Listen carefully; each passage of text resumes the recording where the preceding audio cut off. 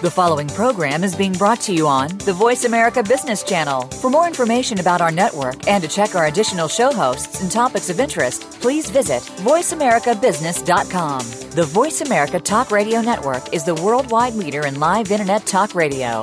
Visit voiceamerica.com. The views and ideas expressed on the following program are strictly those of the host or guests and do not necessarily reflect the views and ideas held by the Voice America Talk Radio Network, its staff, and management.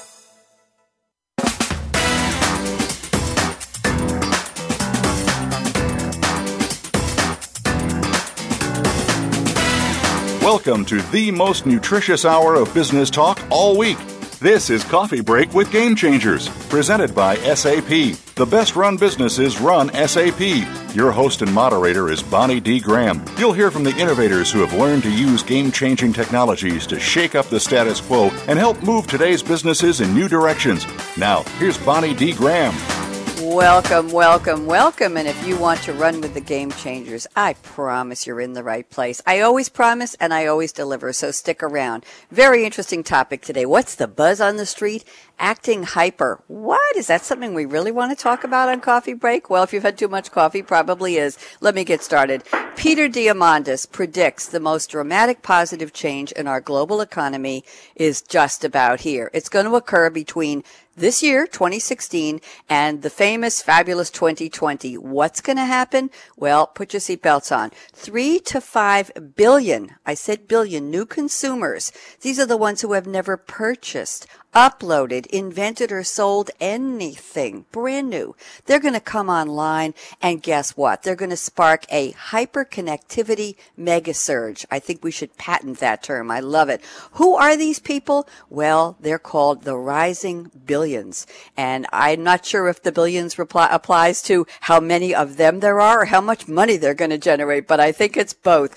So what's happening now? Tech giants Google, Facebook, and SpaceX are working hard to make this happen. So those of you in the business audience, what's your company doing about it? Do you know about it? Are you ready? How are you going to turn this resulting complex hyperconnectivity into growth opportunities for your organization, for your industry, for your part of the world that are sustainable and keep on going and growing? We have a panel of 3 experts who are prepared to educate us and inspire us on this topic. I'm very pleased to welcome back, I'm going to say the one and only, I can even say the famous, Frank Diana. He's a principal of business evolution at TCS. And Frank is the one who sent me the information about Peter Diamandis, who happens to be the founder and chairman of the X Prize Foundation and co-founder and executive chair of Singularity University. Very interesting guy. And I actually found him on Twitter. Here's the quote. 3 billion new minds are about to join the global conversation.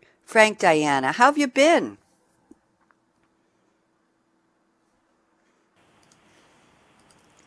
Frank? Yeah, still here. Okay, talk to me. I just introduced you with your quote. Go ahead. Well, first of all, that's a great quote. A fan of Peter Diamandis and his work, and Singularity University is actually penetrating in terms of discussions in the business world. So it's interesting to see. But a couple things with that quote. One, to me, is fascinating. 3 to 5 billion more people entering the online discussion in global world, but it really takes on a number of different dimensions. Obviously, from a business perspective, it's massively impactful. But societal implications are very large. So think about the healthcare, the education, the ability for folks that have never had the opportunity to bank. All of these things come into play as this 3 billion to 5 billion enters this global conversation. So it's just fascinating on so many different levels.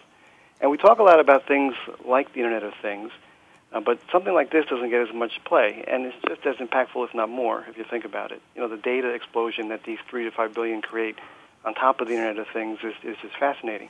And if we think about the conversations that we've had on this show, personalization, the Internet of Me, digital halos, I mean, what does that look like when you've got so many more people involved in that dialogue? So it's a fascinating topic, and I'm really anxious to have this conversation today.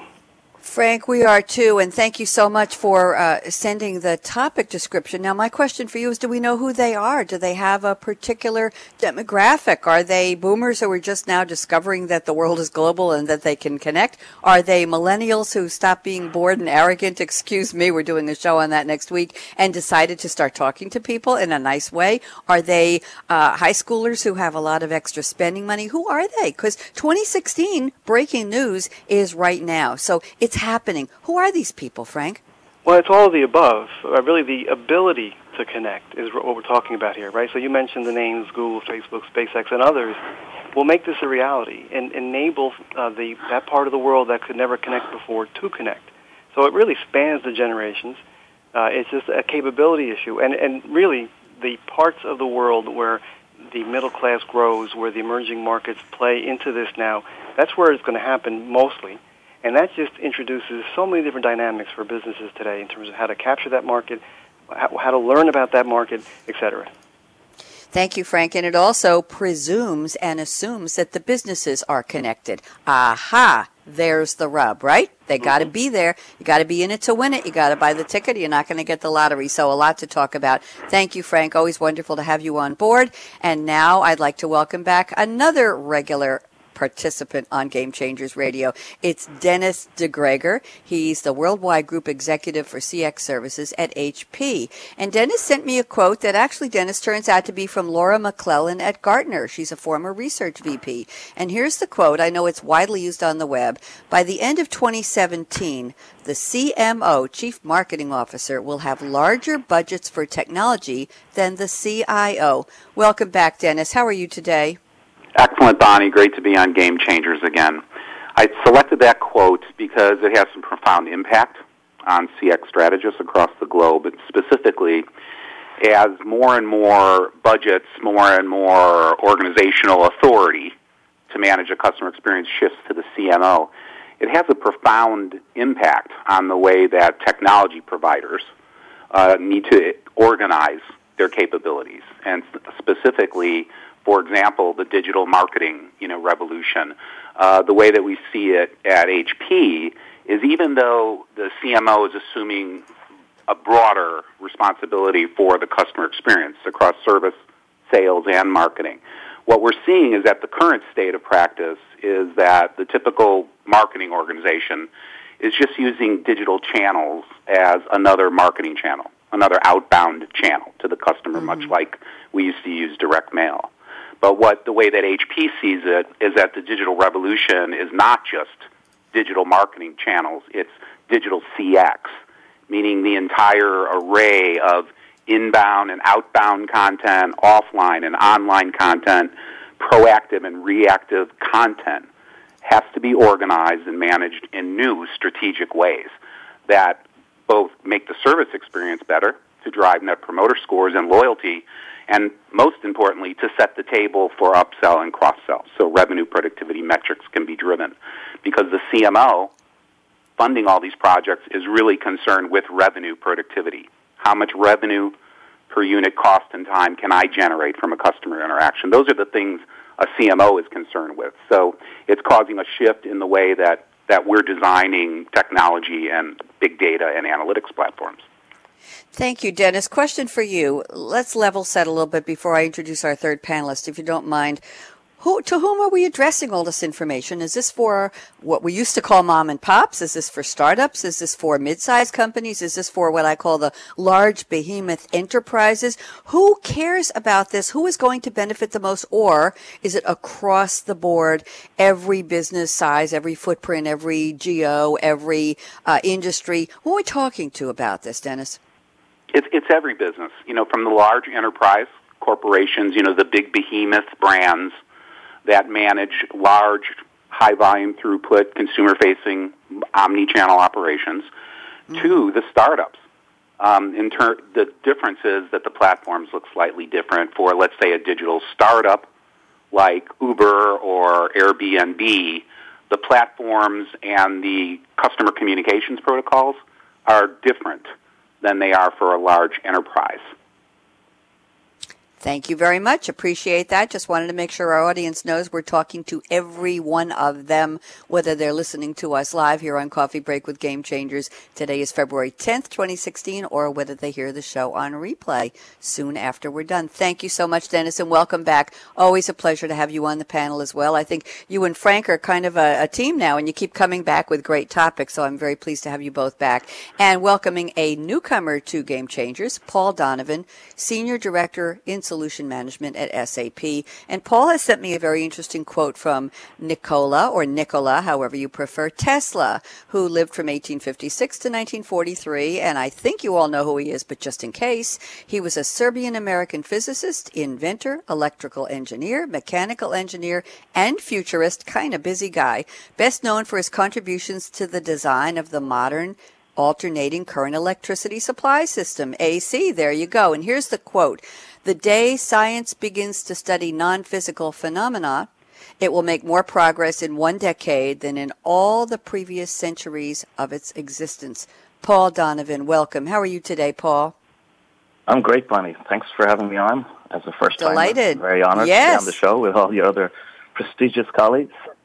Well, I'm sure they feel the same way about you, especially this great quote from Tesla. Talk to me, Paul. How did you pick this, and how does it relate to our topic about the rising billions? Well, a couple of things, really. I think Tesla, obviously, I live out in the West Coast in Silicon Valley, and we see many, many Tesla cars driving around the place, so that's something that keeps Tesla in your mind. But on a deeper level, obviously, he was involved in electricity research. You know, he worked with Thomas Edison. He worked with the Edison Company in France before relocating to the U.S., but he also was instrumental in discovering a lot of the inventions behind mobile access from a telecommunication perspective, which is really where the rising billions are getting into the equation. So, for instance, without mobile connections to information and internets and technology, it would be very difficult for traditional telecommunications companies to build out what we call 20th century infrastructures to link these people together. So the existence of mobile has enabled essentially access for a much broader group of stakeholders to the modern era of information flow. Now, I do also think that what he's trying to get at here, and obviously I don't know what was in his mind when he said this, but I believe what he's trying to get at is this notion of what's good for the collective versus what's just good for the individual. In other words, if we start to study situations that have social impacts beyond just the technology component, it may be better for all of us as a collective on the planet, rather than just inventions that basically are great for some stakeholders but not necessarily great for the masses. And we'll talk about that as we get into it in the conversation. So that's what my thinking was behind the quote. Thank you very much. And any comments from you on what our other panelists have already shared in terms of their perspective on that this is for everybody on the business landscape across the board, which Dennis talked about, and my comments with Frank Diana. Anything you want to add to that, Paul? Yeah, well, for sure on Dennis's side, I deal a lot with the marketing people as well. But I also think that there's a shifting of resources from one pool to another. So if you look at Madison Avenue, we just had the Super Bowl, and the people on the TV ads, and that creates a big buzz of interest in the U.S. But the truth is, money's moving away from Madison Avenue to the digital era, and money's moving away from magazines as advertising goes to digital. So while it's creating massive opportunity for the digital stakeholders, the other stakeholders are being disenfranchised, and that's where the CMO has to try and justify the budget tracking, because it's much more difficult to track consumption based on an ad that populates over digital media, which could be anything, a mobile device where it doesn't show up. So there's a lot of consternation and soul searching in the marketing world as how do you justify this investment, given it doesn't track traditional metrics. Paul, I can't remember the last time or the first time I heard somebody put soul searching and marketing organization in the same sentence, but I don't know. We'll see what the other panelists think about that. I've been in marketing most of my career, but that's definitely a new one for me and very profound. I appreciate that, Paul, and welcome, Paul Donovan. So let's circle back to Frank Diana. Frank, I'd love to know where you're calling from today, and you know what the question is. What are you drinking? Because this is Coffee Break with Game Changers. What's in your cup? Or if you want to share with us what you had on New Year's Eve, if it was very interesting or whatever. Frank Diana? Hey, I am calling from New Jersey again, and I'm actually drinking a protein shake this morning. An interesting story there. I'm an avid weightlifter, and for years in my past I used to always drink a protein shake, but haven't done that for years. And I was just in a GNC about 2 weeks ago and saw a container of protein powder, and I said, you know what, I'll go back to that. So I've been doing that for the last couple of weeks. Well, that sounds interesting. You're shaming me. I had a cupcake and a glass of milk for breakfast this morning. And the reason was that we had a very lovely gentleman, a nice gentleman who was on a show the other day, and he was late sending me his deliverables, and he felt so badly. He had his company send me a box of Baked by Melissa 25 miniature cupcakes. And I was so overwhelmed I had to have one. I won't tell you what happened to the rest of the cupcakes, but I'm using the container to hold jewelry, so there you go. And this cupcake was staring at me and saying, eat me. So that's what I had. But at least it was 1% milk, Frank. That's not too bad. But you have definitely shamed me. And weightlifter, well, I'm very, very proud to know you. Let's turn to Dennis DeGregor. Where are you today, and what's in your cup today, Dennis? I am in Lake Forest, Illinois, and I'm a little concerned, Bonnie, because cupcakes are now speaking to you. So that's a little bit concerning for all of us. But I am drinking a vegetable, fruit, and whey protein powder smoothie. Much like Frank. Wow, I'm shamed twice. My goodness, I'm going to have to sip my cool, clear water here to get back on track with the health management today. I don't know. This is just too much fun. Thank you, Dennis. What's the weather there in where you are? It's overcast and light snow flurries today. We had a couple of light flurries last night, but you know what? Even with Snowmageddon, which is almost 3 weeks ago, Storm Jonas, to those of you who like the name Jonas, that's almost all gone. I think this is one of the fastest snow clearances. Frank, you're in Jersey. Did you get hit too hard by the snowstorm 3 weeks ago? No, it was underwhelming. Yeah, well, we had about 30 inches here, and it's almost all gone, and that's surprising because it should still be very present and really not a big deal. So we overcame. Paul Donovan, where are you calling from, and what are you drinking? I'm in the sunny city of Sunnyvale in the South Bay area, and the weather has been beautiful here for the last few days, speaking of weather. Even though it was raining, which is welcome rain here because we've had a drought for about 4 or 5 years now in California, so our reservoirs need some refilling. So I am drinking a cup of tea because I'm Irish, and that's what we do in Ireland. Not that I don't love coffee and juices. In fact, I bought that a juicer recently, speaking of the other two panelists on their healthy kicks. I don't know if any of you guys saw that movie, Fat, Sick, and Nearly Dead. Reboot your diet with Joe Cross. But he promises that you completely have a revolution in your health lifestyle because you won't need any more pharmaceutical or anything else to keep you awake, including coffee, because the juicing from all these natural vegetables will have a great effect on your body. So I'm trying to do the healthy thing as well, but not today necessarily. Sticking with the strong tea. Strong tea. I have a funny story for you, Paul. We had a gentleman on the show the other day who is a Brit, and his wife is American. And whenever they go to a restaurant, when it comes time after dinner to order a post-dinner beverage, they order 1 tea and 1 coffee. Well, because of his accent, the waiter always serves him the tea. Well, guess what? His wife is the heavy-duty tea drinker, and he's the coffee drinker. So they always get it wrong. And no matter whether she orders it or he orders it, if they don't say this is for me and this is for him, it just always comes out wrong. Anyway, just short story. I am so delighted to be speaking today with Frank Diana at TCS, Dennis DeGregor at HP, and Paul Donovan at SAP. Our topic is a big one. It's huge. The rising billions, business networks, and the digital economy. We have so much more to share with you, so I'm just going to say it like I always do. Don't even think of touching that mouse, that app, that dial. We've got a lot more. We'll be back in 60 seconds. You can count them if you want. I'm Bonnie D. Graham, and we're coming back just about after the break. So, Justin, out!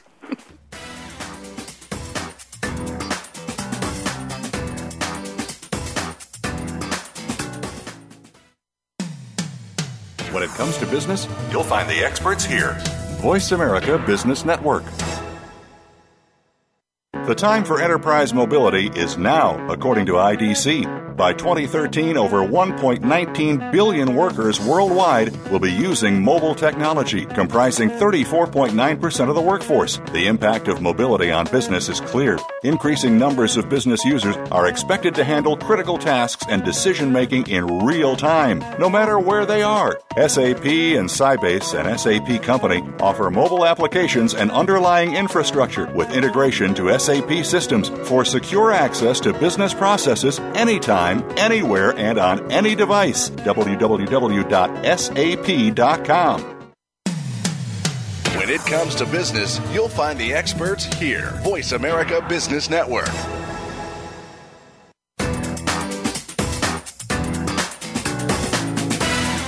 You're enjoying Coffee Break with Game Changers, presented by SAP. You can send an email to bonnie.d.graham@sap.com. And you're invited to tweet your questions and comments during and after the show at Twitter, #SAPRADIO. Now, let's get back to Coffee Break with Game Changers. Let's get back indeed. We're talking with Frank Diana at TCS, Dennis DeGregor at HP, and Paul Donovan at SAP. Our topic today is huge.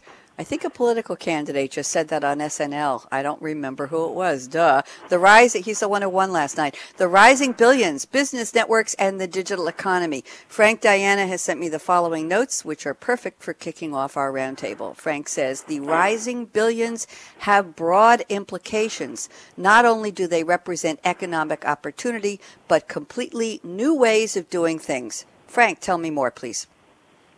Sure. Well, first, I like the term human cloud because I think it provides the right visual for how to think about this. There's really two paths that this rising billions takes us on. One is chasing the market opportunity.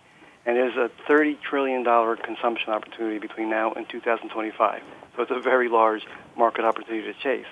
But the other side of this discussion, and why I like the term human cloud, is that this rising billions provides us with knowledge, skills, financing, ideas, capability, capacity, passion, learning opportunity, all the things that they bring to the conversation that those that can tap into will benefit greatly from. But it's also a set of challenges because to leverage these people in the conversation, to make them part of our process, to leverage their ideas and innovation is a very big challenge. And to go after the market is also challenging because, as I mentioned in the opening, the market is primarily in emerging areas. There's cities that we don't even know how to spell that will be represented by this market, right? So how does a company, traditional company, learn about the cultures and behaviors and things that you would market to in these areas effectively to capture some of that opportunity? So I think there's challenges on two sides. One is exploiting the market opportunity, and it just changes how you do that and how you go about that. And the other is how do we leverage this mass of people for their skills, their ideas, their knowledge, the crowdsourcing phenomena, if you will, on steroids. Frank, if these people are so new to tech and this global conversation and the human cloud, as you put it, how much are they going to know right away? Is there a massive education process that's going to happen? I'm just curious before we bring in Dennis and Paul. So it's fascinating to think about what technology has enabled. And in this discussion around education and learning, the ramp-up time is much less than it used to be. So their ability to join the dialogue sooner than you might think is actually enhanced by technology, right? The way we can facilitate the dialogue, enable them from an education perspective, is greatly enhanced. So I don't think there's much of a steep learning curve here that would kind of slow down their ability to contribute. Thank you. Appreciate it. Dennis DeGregor at HP. Thoughts, please? You know what's great about this agenda, Bonnie, is that all three topics are connected. I mean, Frank's topic about 3 billion new minds and the connected consumer, my topic around CMOs being more focused on revenue productivity instead of cost reduction, and Paul's mobility topic, they're all interconnected. And the way that they're interconnected is as the network grows that Frank refers to, the 3 billion new minds. What kicks into gear is network effects, and network effects become the engine of consumer growth and revenue growth for corporations. So what do we mean exactly by network effects? If you think, take for example my 15-year-old daughter, who was born with a mobile phone connected to herself. We had to have it surgically removed, right? So the issue that's happening today is that she has 300 friends on Snapchat. She has a bunch of friends on Vine. She has 200 friends on Twitter, and all of these networks that circle around her. Okay, so the challenge, the design principle that we have to follow today is we don't market to one individual anymore as we used to in the previous century and generation. personalization and one-to-one marketing is effectively dead. It's one-to-many marketing now, because we can identify my daughter's circle of influences on all of these social networks, and in the aggregate, you can create a human cloud, or what I call a social cloud. Same thing as Frank referred to. So the marketing challenge becomes marketing to that cloud, not just targeted, relevant, proactive, one-to-one marketing to individuals. And that's a paradigm shift. Very interesting. Thank you very much. Paul Donovan, lot to talk about. What do you think? Yeah, I mean, it's certainly true, marketing of one to the cloud, but I think because there's what do you call it, increased audiences you can get at more quickly. But I think my point of view is not just the mobile, but the free education that possibly is available. We've seen colleges like MIT open up a lot of their course curriculums to the wider audiences. We've also seen new generation learning tools such as Khan Academy. So the accessibility you'll have seen in Africa and large swathes of Asia, where all the smartphones go when your iPhone 4 gets reprocessed, it gets shipped out to a different part of the world where they may have access to the internet and free education. So I think Frank's point is very true. The learning curve is going to be quicker for these emerging markets because they have access to information and free education resources, so they can get up to speed much more quickly.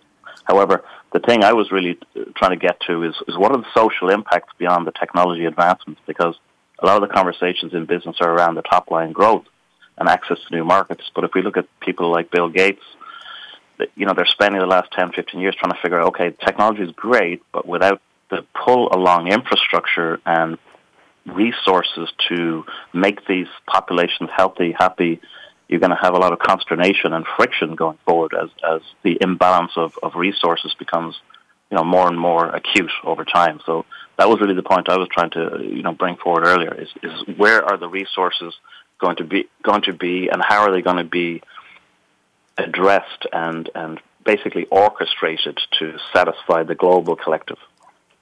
Paul, thank you. Who makes the decision? Who decides the distribution of resources and the accessibility? Who is in charge of getting this done? Any thoughts on that? Because I can spin this around to the rest of the panel if you want.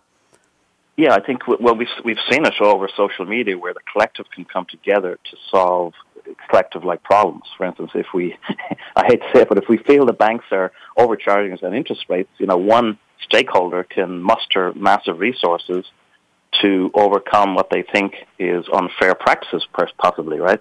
Now, we've seen it with Bernie Sanders last night. So Bernie Sanders started off, he was a politician I think you were trying to address or refer to, and through the collective of the youth generation movement over electronic media, they've essentially raised tens of millions of donations through individual stakeholders by the collective.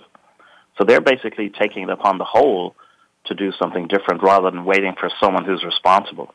So it's a kind of a groundswell situation, just like we saw in the Arab Rising about a year and a half, 2 years ago. So these things can happen much more quickly because communication cycles are broken down. Therefore, alignment can happen quicker. But in business, what I think we're seeing is businesses still have a lot of friction due to legal overhead, due to documentation overhead. So these are opportunities on the networking side to eliminate some of this friction that exists based on historic practices that may go back 50, 100 years. Thank you, Paul. Frank, Diana, we've expanded a little bit from where we started, so you want to add to what Paul said? Any thoughts, comments? Yeah, I'd love to expand on it, and great points that Paul's making, because I think the social piece of this is the most critical piece of this. And interestingly, I can circle back to the quote from Peter Diamandis. So the Singularity University is really pushing this notion that companies will ultimately shift from the profit motive to these massive transformative purposes that really are social in nature. And if you look at the millennial generation, which is now the biggest piece of our workforce at 34%, moving towards 50% by 2020 and 75% by 2025, that generation is about social purpose, right? They've really focused there. And it will drive the business community to focus there as well.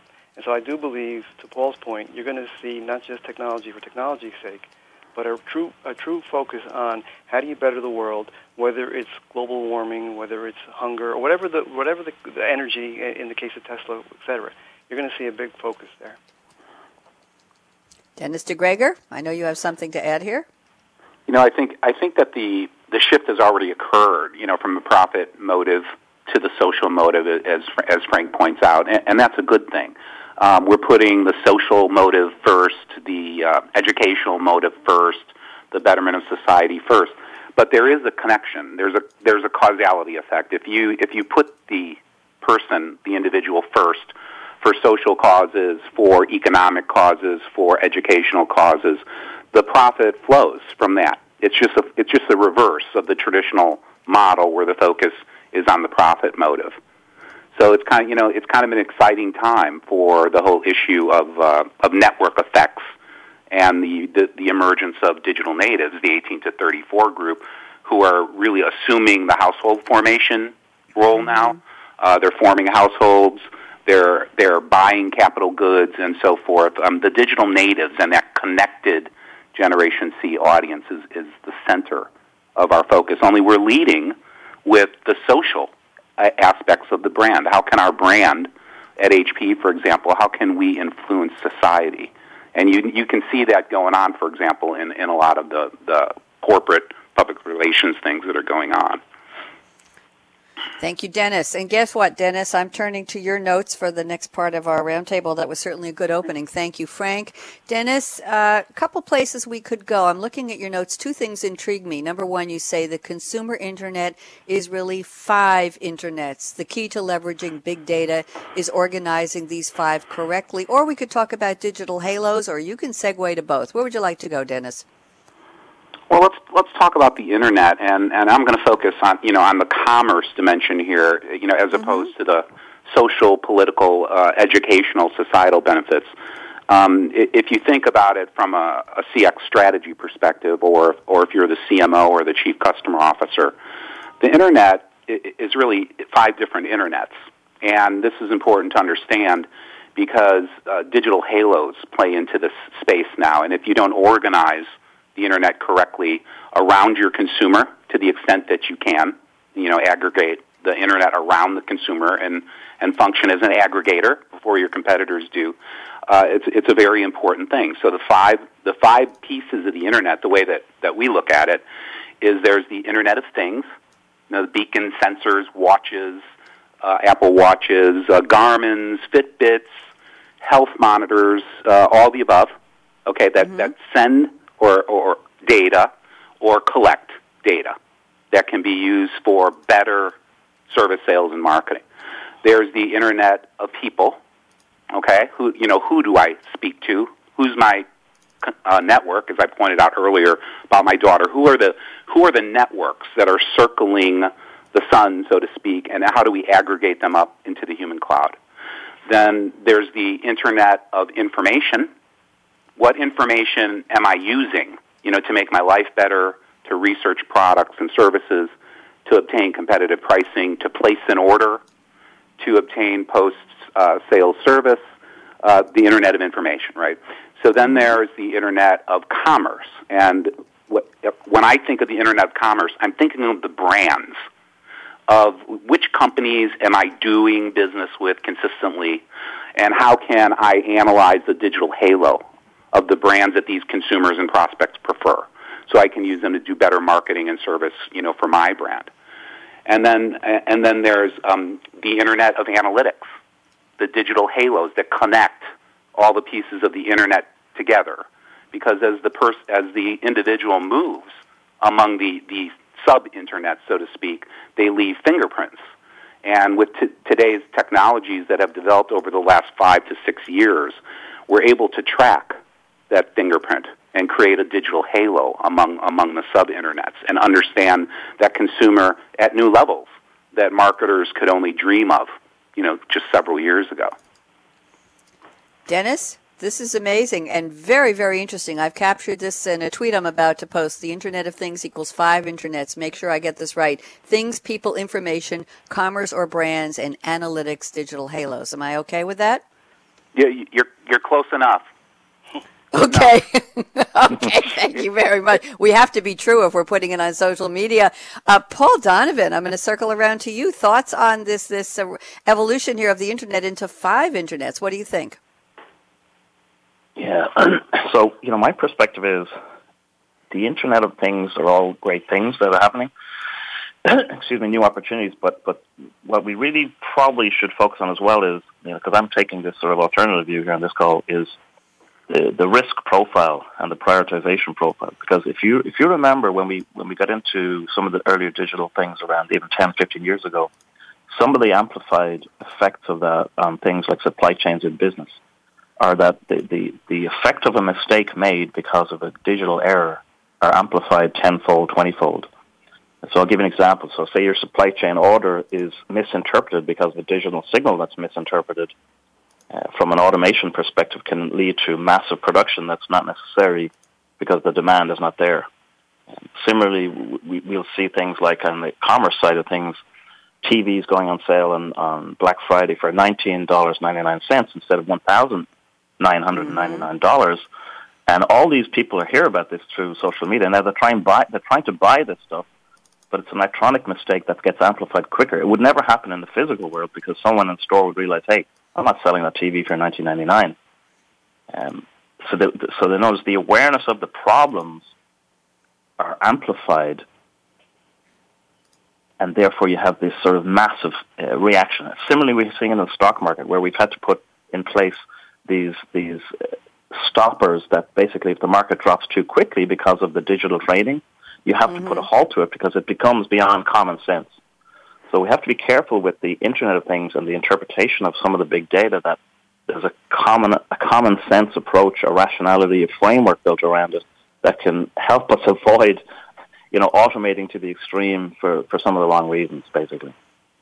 Thank you, Paul. If only we could find some common sense in the current stock market, but I don't want to go there. That's not our show today. Yeah, I tell my friends, don't even look at your account. Don't even open your statement. Don't even go to whatever your account is on internet, because you're just going to get upset and cry. Yeah. Frank, Diana, talk to us. The 5 internets, digital halo, a lot of stuff floating around here. What would you like to expand on?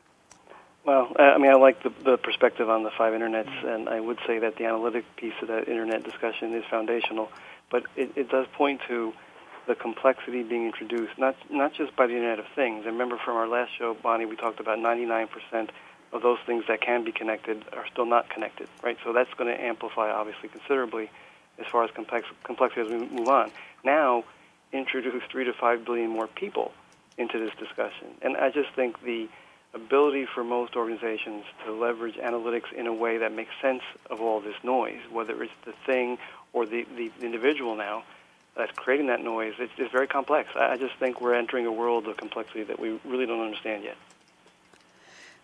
Dennis, any comments on what your co-panelists just added to your topic? Yes, absolutely. There's an insight in there, and what we've learned through painful experience at HP is that about 70% of the information flowing through the Internet is noise, to Frank's point. It's spam. About 30% of the data warrants further investigation. In other words, advanced analytics should be applied to that data set. And then about 2% of all interactions flowing through the net are actionable service, selling, or marketing opportunities. So the technologies exist today, and they're getting better to weed through that noise and net it down to the 2% of the interactions that matter, the 2% of the interactions that drive Net Promoter Score or whatever brand loyalty metric you're using, the 2% of the interactions that drive wallet share through upselling and cross-selling. That 2% is where we focus, and I coined the term small data because there's all this hype around big data, but big data is not the answer. The answer is distilling down to the small data, the 2%. Thank you. Very, very profound. Paul Donovan, I'm ready to go in a slightly new direction. I'm looking at your notes, and here's something I'd like to dive into. You say we can look at consumption across consumer products in retail in emerging markets versus developed markets. So why don't you run with this? Paul, what would you like to say? Yeah, so basically the point really is what we've seen in the developed world over the last 50 years is what we call a consolidation phase. So where businesses grow bigger and the mom and pops basically get eliminated from the equation. Now, In the emerging markets, because as I said, they didn't build out all this telecommunication infrastructure or even physical infrastructure, it's likely that, and it's not exactly going to, no one can predict the future, obviously, but it's likely that there may be new business models that come to fruition where maybe the mom and pops don't get eliminated so quickly, maybe the manufacturers can ship products directly to consumers and the mom and pops become a sort of a local wholesaler in some of these markets. Because, as I said, it kind of sounds weird, but even though everyone in the world, every adult, I think, and most teenagers in the world have access to a mobile device now. And yet, I think half the population in a lot of these countries don't have access to, for instance, water or sewage facilities. So, in other words, the access to telecommunications has exceeded the access to what we would classify as infrastructure that should be there for many, many years already. And that, leads to other problems that I mentioned earlier. But the key to me is, we talk in this digital world that new business models will be available, like the Ubers of the world and digital centralization. But we may have changing of a mindset even of what constitutes retail CP in some of these emerging markets, because it's not necessarily that it's going to have to go through what we call this 20, 50-year consolidation cycle to big box retailers, specialist retailers. And I think that will change a lot of things, how products come to market, how products are marketed, to speak to some of the earlier issues on marketing itself. And how do you really market to and ship to an audience of billions of people? Because the manufacturer has to be mindful of a profit margin when they're making product. They can't just make an individual product for every individual, basically. They can do configuration, but that leads to more complexity, to Frank's earlier comment. So that's really what I'm seeing is things will change dramatically. We may not be aware of the change as it's happening, but these business models are being undertaken. It will force flows of money to different priorities. And the question becomes, what is the priority? What is the right priority? Thank you, Paul. I'm wondering, I mentioned earlier in the beginning, wondering about these rising billions, if they cover various demographic cohorts or generational segments. And I'm wondering, to your point, if there's a ramp up of trust building from retailers to these rising billions who have not done business online, who are not sure they want to trust putting a credit card number into a website, who are familiar with the news about spams and scams and phishing and all that. Do you think there's going to be a ramp up or perhaps a delay in a part of the rising billions? I'm not talking about the young ones who are brave and bold and sure, I'm going to order this 24 hours a day, but the people who are new to it are saying, I've heard so much, I don't want to do that. Do you think there's going to be a delay in them coming on board as new consumers? I don't think so, because I think we've seen, in the U.S. versus Europe, if you look at Europe going back 7 years ago, they had those chips in your credit cards that could avoid the penetration of the POS system that happened here last year and in a lot of big box retailers. And then that became a priority for U.S. retailers to say, hey, let's put a bit more security on the card so people can't be defrauded as easily at the point of sale. Now, what you saw after that was, yes, there was a blip on the marketplace. Maybe they should have done it earlier. They could have prioritized that spend earlier to make it more secure from a transactional perspective. But the confidence doesn't get eroded. In other words, the numbers come back in short order. And I think you'll see with these other stakeholders in foreign economies that it just becomes part of doing business. We've seen that with Alibaba in China, where it's massive amount of revenues coming through the Chinese consumer. They have no problem conducting business in a digital forum, and it's the first type of commerce they would have ever done, basically. So I don't think the newer generations of consumers are as worried about fraud, although it may become a bigger issue as you said, the phishing attacks, the fraudulent activity, the cybercrime activity is all in place at the same time. Thank you very much, Frank. Diane, I'd love to get your thoughts on this, please. Paul brought up some really interesting points. First, the mom and pop notion. I know we focused on emerging markets where that might not necessarily disappear. I see it reappearing in developed economies like the U.S. and Europe, and fundamentally because 3D printing and other technologies actually enable that. And so from a retail impact perspective, I've looked at things like how do the emergence of mom and pop shops impact retailers in the future. And then if you look at it from strictly logistics and transport perspective, I think transport, distribution, logistics changes considerably when you think about localized production with 3D printing, when you think about autonomous vehicles and how that massively changes the transport infrastructure, and just and the Internet of Things around logistics. So I just see the point that Paul made, business models really, really changing considerably in the future. Thank you. Dennis DeGregor, thoughts? This is a great topic for discussion.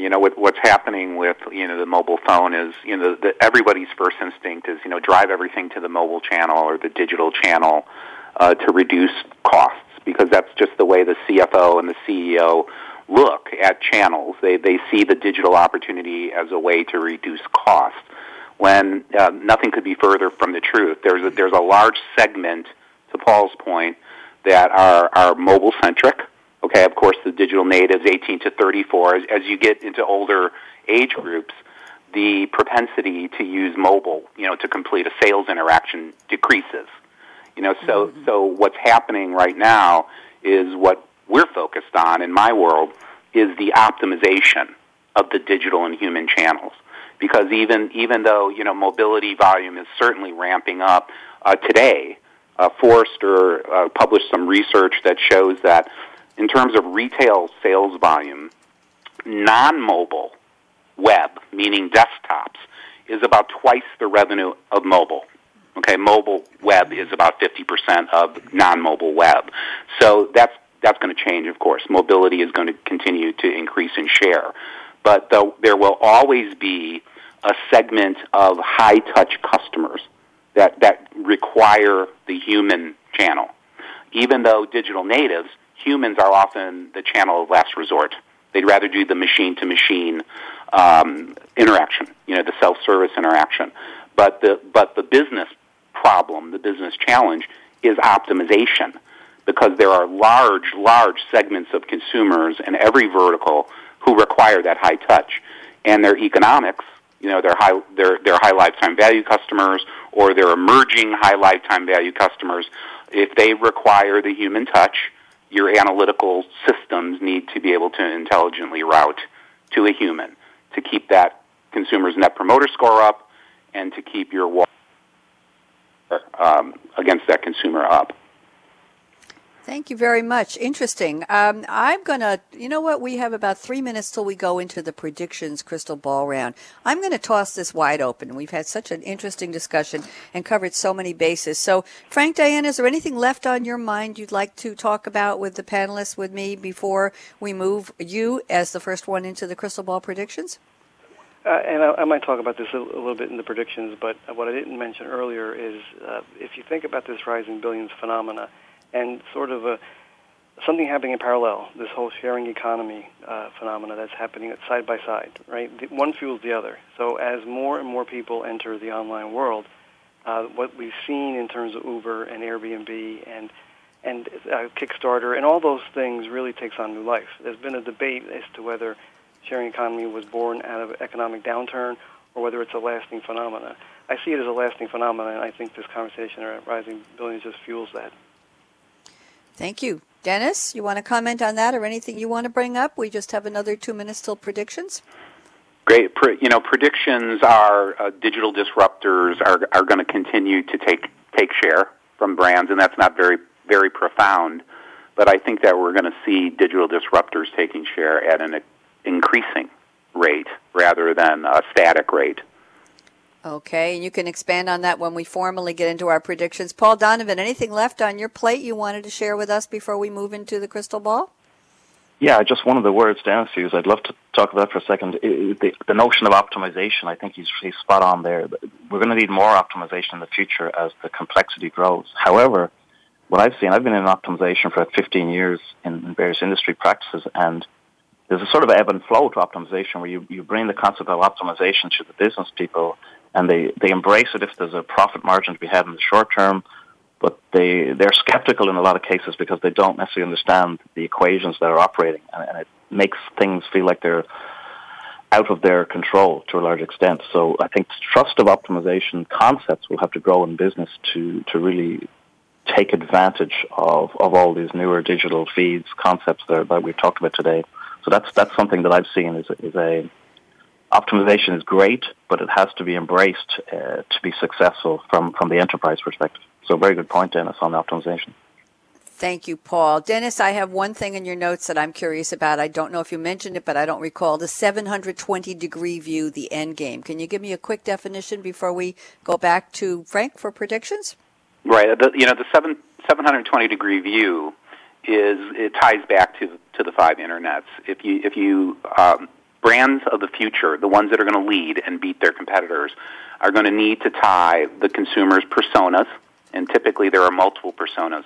They're going to have to tie those personas to the individuals in the corporate database and create, and using digital halos, create what I call the 720-degree view, which is the traditional 360-degree view, augmented by the Internet of Me view of the personas.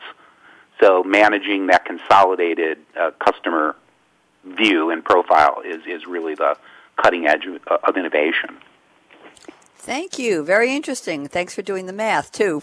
On that note, Frank, Diana, I'm going to circle back to you. Yes, Bonnie, 360 plus 360 equals 720. I can still do that in my head. I refused to use a slide rule, by the way, when I was taking business statistics. We didn't have analytics back in the day, but I was taking business statistics, and everybody was annoyed because I always got the answers right, and I aced every test, but I used a pencil and paper. We're talking back in the mid-'70s, and they were always annoyed with me because I wouldn't use any tools, and I wouldn't sneak a calculator under my desk. What can I tell you? So I still think I remember a little bit about math. Frank, Diana, I can do the math, and we've got 5 minutes left, and I'm going to give you 1 full minute. What a good minute it's going to be of predictions. So Frank, you know I love the year 2020, not that far away anymore. What do you see coming down the pike for these rising billions? Because if we reference back to the opening of the show with Peter Diamandis's comment that in the global economy, the most dramatic positive change ever will occur between this year and 2020 with these 3 to 5 billion new consumers coming online.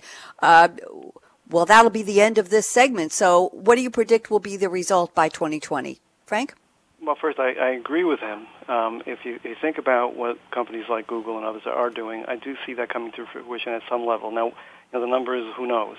But, drones and satellites and balloons and other approaches that they're trying to deliver this connectivity to various places in the world, I think play out.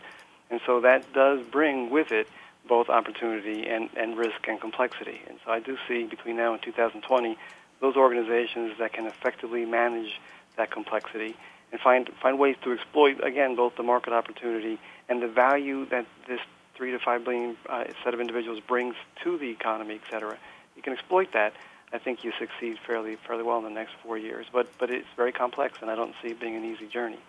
Additionally, I think in the next 4 years we'll start to see fundamental challenges to the traditional ways we did things. A great example of that would be, do you really need to own all of your employees? There's an awful lot of smart people in this broader connected universe that we'll see more and more companies tap into. And that could mean a movement closer to an Uber-like model where you don't necessarily own all of the assets. Mm-hmm. You exploit and leverage assets, whether that be people or other assets like buildings, et cetera. So things like influencing policy making because people have a greater voice. It could even lead to a democracy 2.0, if you will, somewhere down the road. And I see all those things, the foundations of those things kind of taking place in the next 4 years. Thank you very much. Dennis DeGregor, you're up. 1 minute predictions. You already started a few minutes ago. Why don't you expand it? 60 seconds. Go. I touched on my prediction a little earlier. Digital disruptors are going to continue to take share from the big brands, and the reason why they're able to do that, the core prediction is that the consumer is in control increasingly of the relationship. The brand used to be in control through general advertising, through direct marketing, through public relations, but the brands are no longer in control. The consumer is in control of their own commerce destiny. And that macro trend is going to drive a lot of change in the industry. One of the biggest ones being the customer service technology ecosystem is going to consolidate, meaning the CRM systems, the back office systems, the queue routing systems, and the workforce optimization technologies are all going to have to consolidate in order to service the new consumer. Thank you very much. Very profound. And Paul Donovan, our newcomer, you've certainly done a great job, Paul, contributing to the conversation. I can give you exactly 60 seconds for your predictions. Paul, go. Well, predicting the future is very difficult, as we all know. But I'll tell you a funny story. When I was driving here this morning from my coffee shop to here, but there was an announcer on the NPR radio that I came out to Silicon Valley 20 years ago, and the same person was in the same traffic announcement with all the accidents and the traffic flows and the gridlock.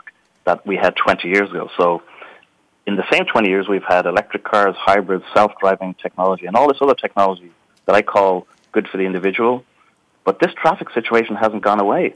So to my point earlier, if we can think through the collective benefit versus just the individual benefit and give it as much priority, maybe in 20 years' time we won't have that traffic problem as we do in a growing situation around the world, but I won't be holding my breath, Bonnie. Okay, well, we don't want you to hold your breath. Paul, the end line for you is breathe. Keep breathing, please.